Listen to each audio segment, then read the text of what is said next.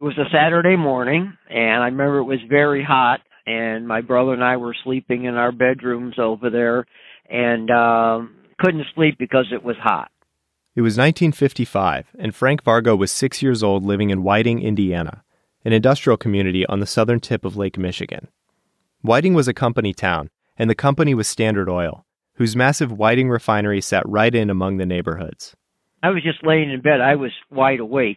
And all I remember is a tremendous blast and my mom jumping up in the other bedroom yelling, what's going on? And we all ran, of course, to the kitchen window, which was facing the refinery. And to me, as a little kid, the fire looked like it was in our backyard. That's how close it was. A 26-story hydroformer, the largest in the country, had exploded.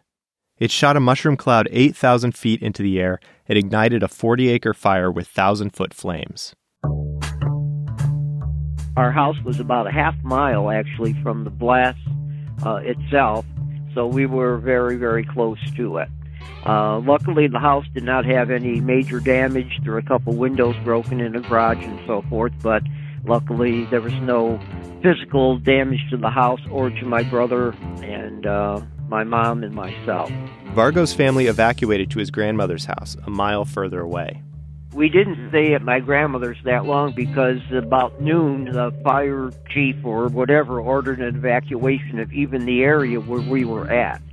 And I remember on the corner of my grandmother's house, there was a store, a little candy store and so forth, and right across from there was our school, the school I attended, Immaculate Conception, and it was a 3-story building, and I remember the flames were way up above the 3-story building. You could just feel the heat, and you could just see the flames billowing.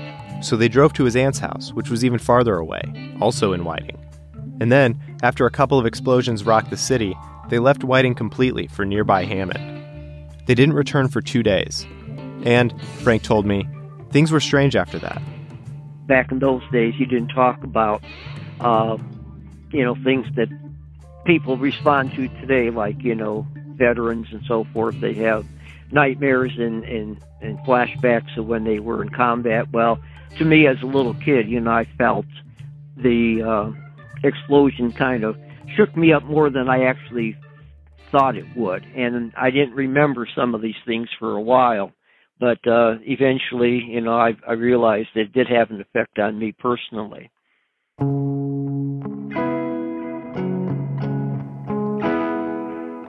From Belt Magazine, this is Fire, a podcast about industrial fires in American life. I'm Ryan Schnurr. This episode, Episode 3, takes us inside the 1955 Inferno at the Whiting Refinery and what it meant for the region. I've passed this facility hundreds of times. I grew up in Indiana, lived and went to school in Chicago for a while. Now I'm back.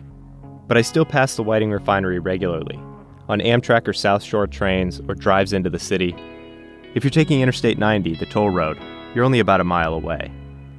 And there's a thing that happens when you get into the Calumet region. That's the name for the area where Whiting sits, on the southern shore of Lake Michigan. Because it has a distinctive smell, an industrial odor, which from what I can tell is a combination of a few things. Sulfur dioxide from the U.S. steel plant, fermenting corn, maybe the emissions of a soap factory and other miscellaneous chemicals, and gasoline from the BP Whiting refinery. It's the smell of industry, which is to say it's the smell of transformation. A byproduct of the sorts of processes that take oil, coal, metals, sand, and other raw materials and turn them into products for consumption. Fire is a fundamental part of this process, but the intention, usually, is to contain its effects and channel them toward production. So what happens when it breaks free and the consequences of an industry spread through the community? When the boundaries we have so painstakingly imagined between nature and culture and industry collapse, and we are left staring into a new and volatile reality. That's the story of the Whiting Refinery. Even though the skies were often dark and dreary, the future looked brilliant and bright in Whiting, Indiana. In 2015, the Whiting Robertsdale Historical Society released a short documentary on the 1955 explosion, titled 1 Minute After Sunrise. The project begins with the arrival of Standard Oil. It was 1895. Just 6 years earlier, Whiting was not much more than a stop on the rail lines to Chicago. But in 1889, the Standard Oil Company built a huge refinery in Whiting. But when the refinery came here, it changed everything.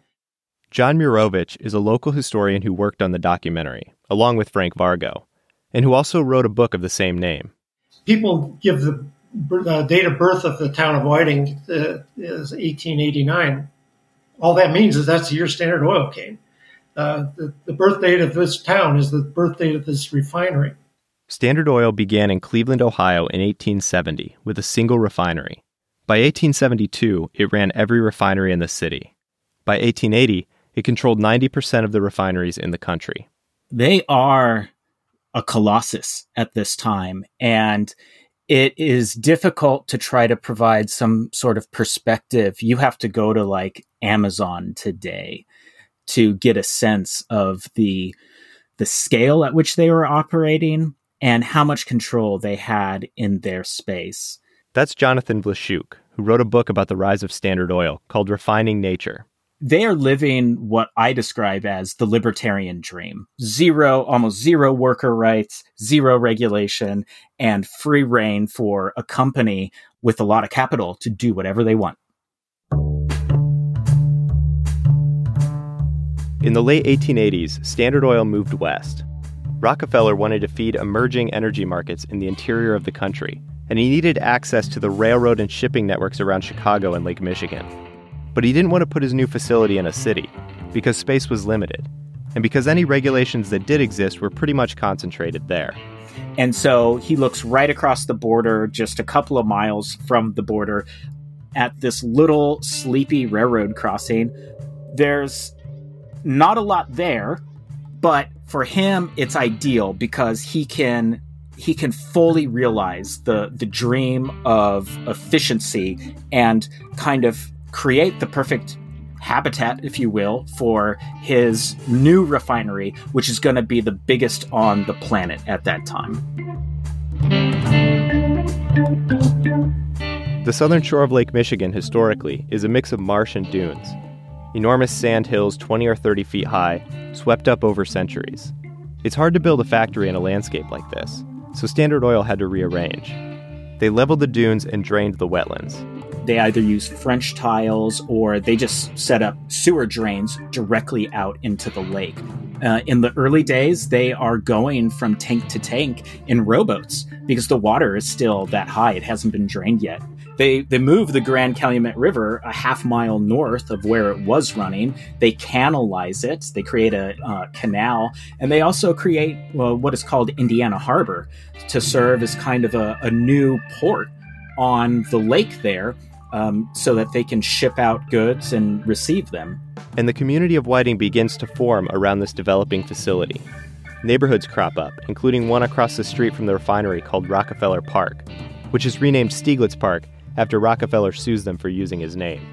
And it is everything that a company town would be, from having the company control the housing and the government. Of the first 7 mayors, 4 of them worked at Standard Oil Company while they were mayors.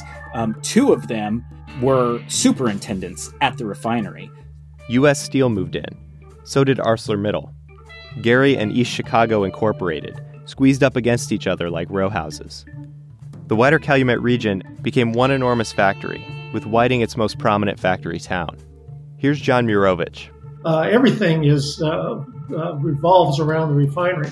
And at one time, everybody worked there. And that's an exaggeration, maybe just a little bit. Not everybody, but boy, close. The city was dependent on the refinery, and the refinery was dependent on the people who worked there, and they had a good relationship. On American highways, from one end of the land to another, there is no more characteristic or familiar sight than the oil truck, making its round of deliveries to farms and factories, to homes and service stations. For in the highly industrialized society the American people have developed, oil and oil products play a great and ever-important part. In the early years, Standard Oil was mostly producing kerosene.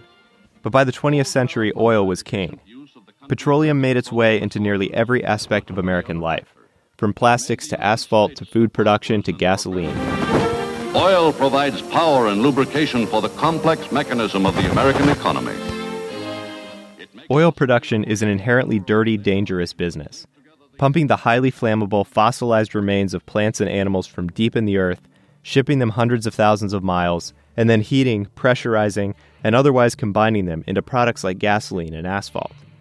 And fire is a key part of the process, from the flares burning off natural gas on top of oil rigs to the flame in the cylinder of every internal combustion engine blazing down the highway. And the linchpins, refineries, are essentially one big fire, perpetually burning behind a few inches of steel and a barbed wire fence.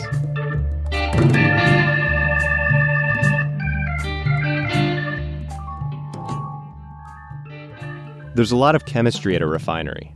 For example, distillation, when crude oil is pumped through a furnace and separated into components called fractions by boiling point. These include gasoline, one of the lightest components, diesel, kerosene, and jet fuel, which are mid-range, and the more tar-like oils, which sink to the bottom.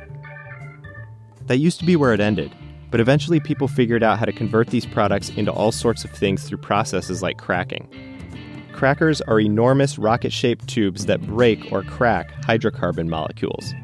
Depending on the situation, they turn heavy oils into mid-range oils like jet fuel, or byproduct liquids like naphtha and ethane into ethylene, the building block of plastics.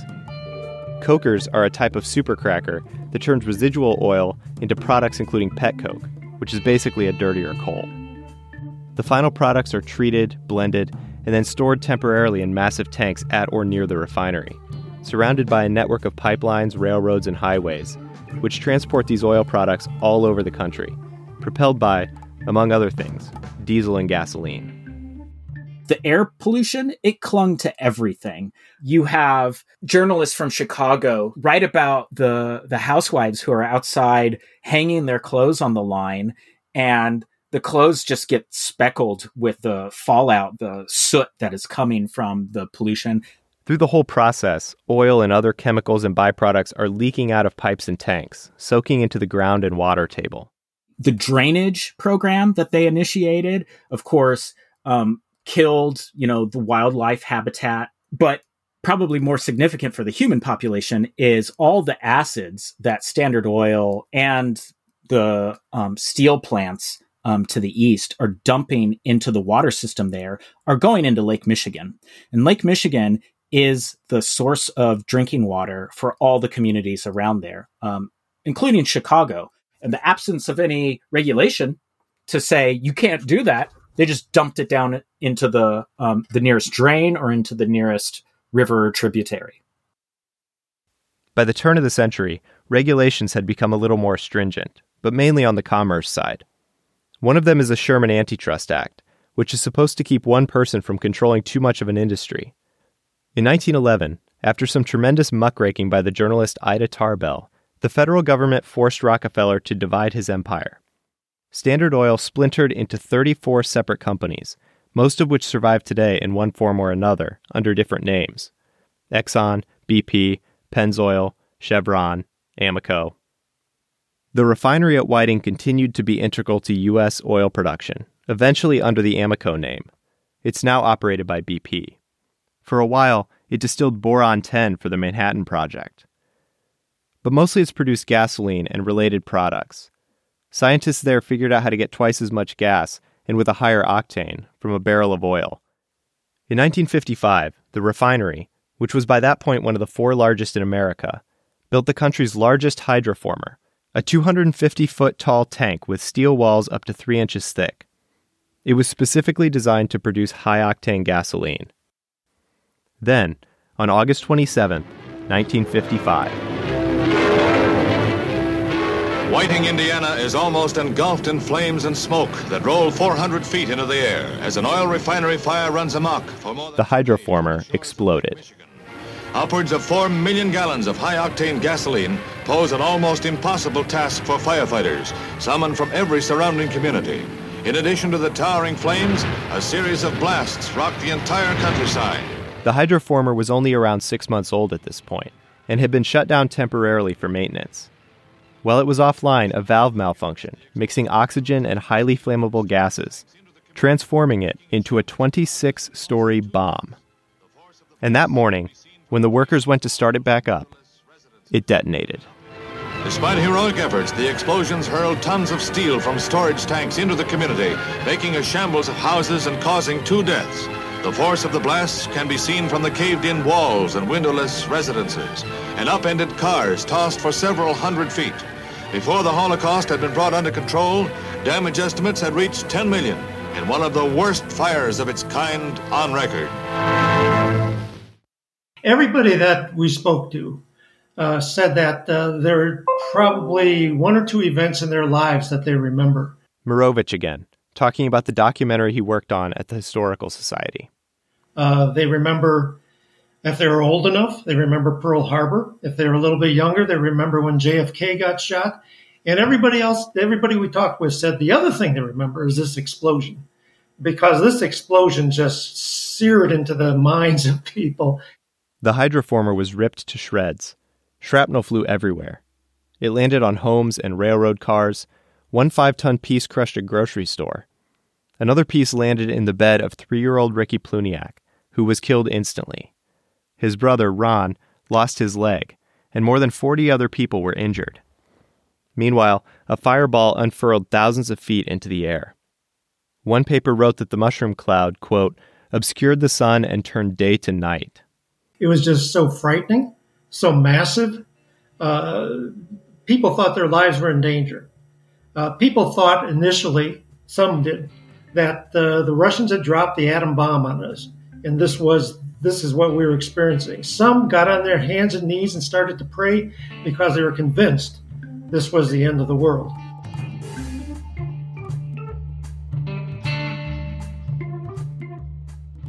Back at the refinery, the hydroformer was surrounded by dozens of tanks, each holding up to 1 million gallons of oil. Steel fragments from the explosion punctured holes in the tanks, which began to leak all over the floor. The oil caught fire and spread. By noon, it covered 40 acres of land.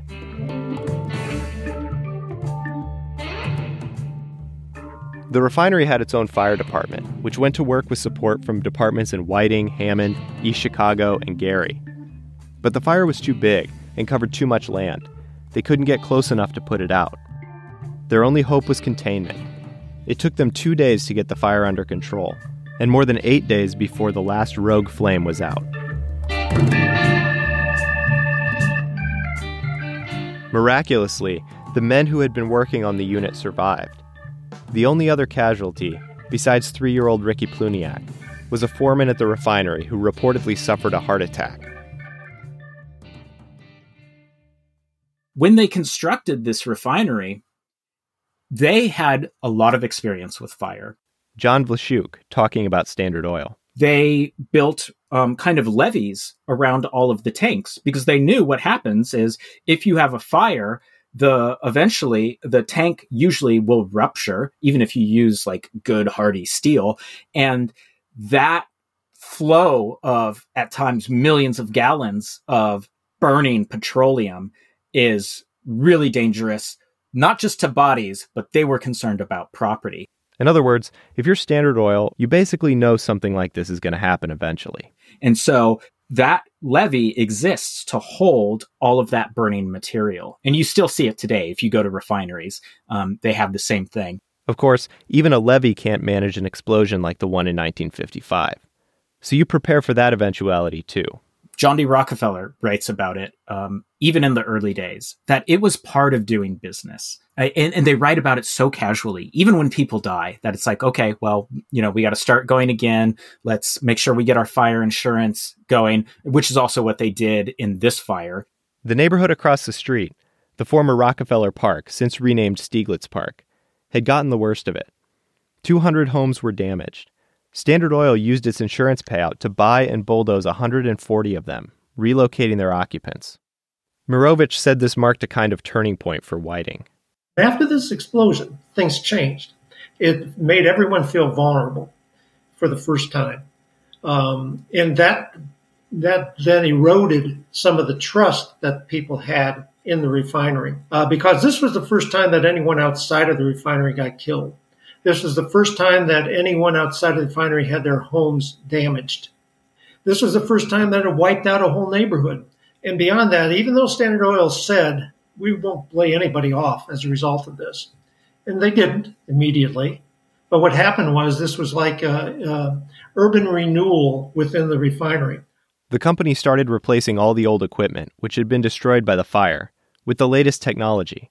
And this technology began to replace some of the tasks that had previously been done by people. And so in the years which followed, like 1958, 59, 3-4 years after the refinery explosion, people started getting laid off in massive numbers. It then eroded one more thing in the community.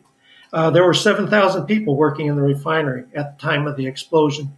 Today it's down to under 1,800, I think. Massive numbers of people are gone.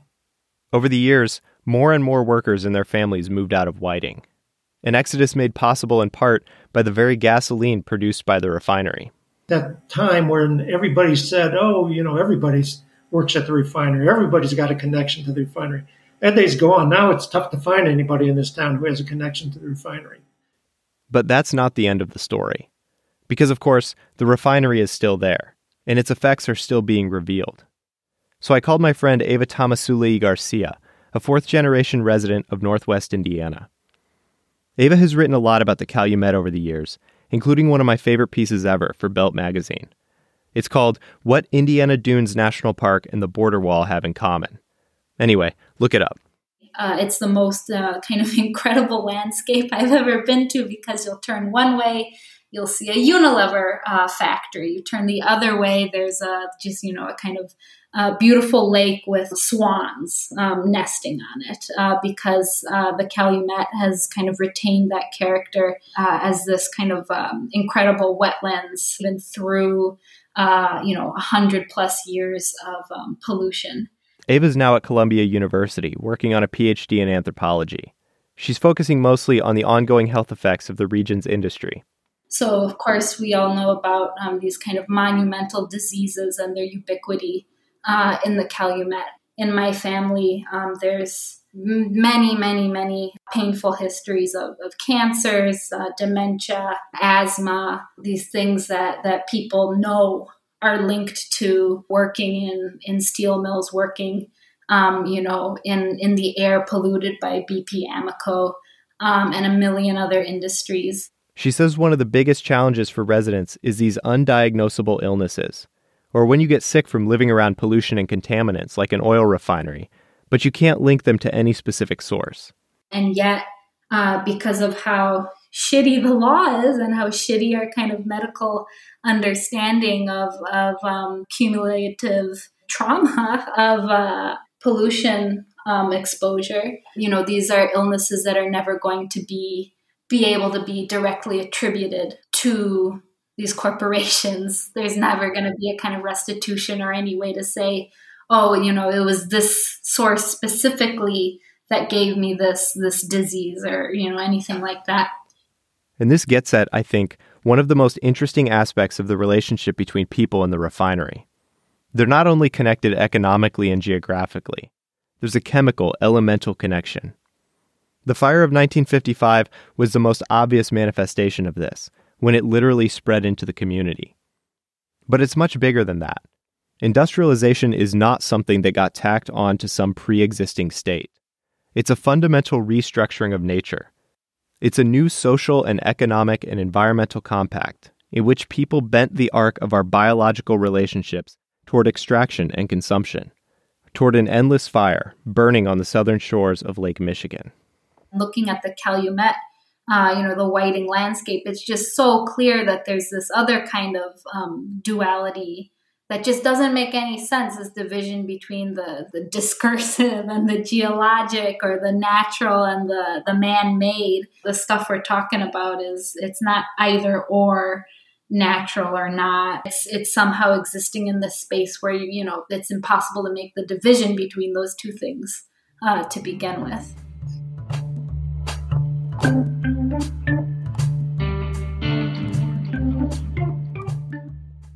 Years ago, I went to Whiting and drove around the refinery with a local activist named Thomas Frank. I went back recently to jog my memory and ended up just standing around staring at cokers. I thought about what Ava had said, about how the refinery is part and parcel of this new and volatile nature, the one we've constructed out of oil and steel. It's easy to understand the bargain Whiting made early on, tolerating the inherent dangers of the refinery in exchange for wealth and amenities, so long as Standard Oil would keep its dirty business contained. But this idea was never truly possible, not really. As Luis Urrea once wrote, there is no here or there, it's all here. Here, where the Whiting refinery burns on the southern shores of Lake Michigan. A slow-motion disaster unfolding behind and beyond its walls.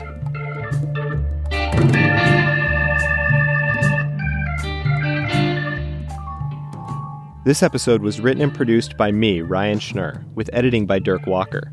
Production assistance from Cassidy Duncan. Theme music by Michael Bazzo. Additional music by Jazar.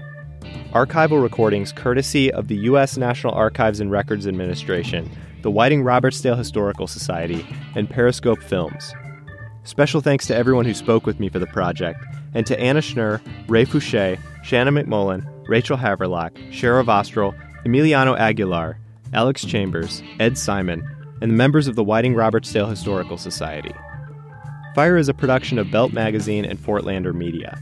Support for this project came from Belt readers and members, Indiana Humanities, the Purdue University Department of American Studies, Jim Babcock, and the Albert LePage Center for History and the Public Interest. You can find links to sources and further reading, along with more episodes, at beltmag.com/fire. Next time, we're headed underground, to the site of Pennsylvania's Forever Fire. See you then.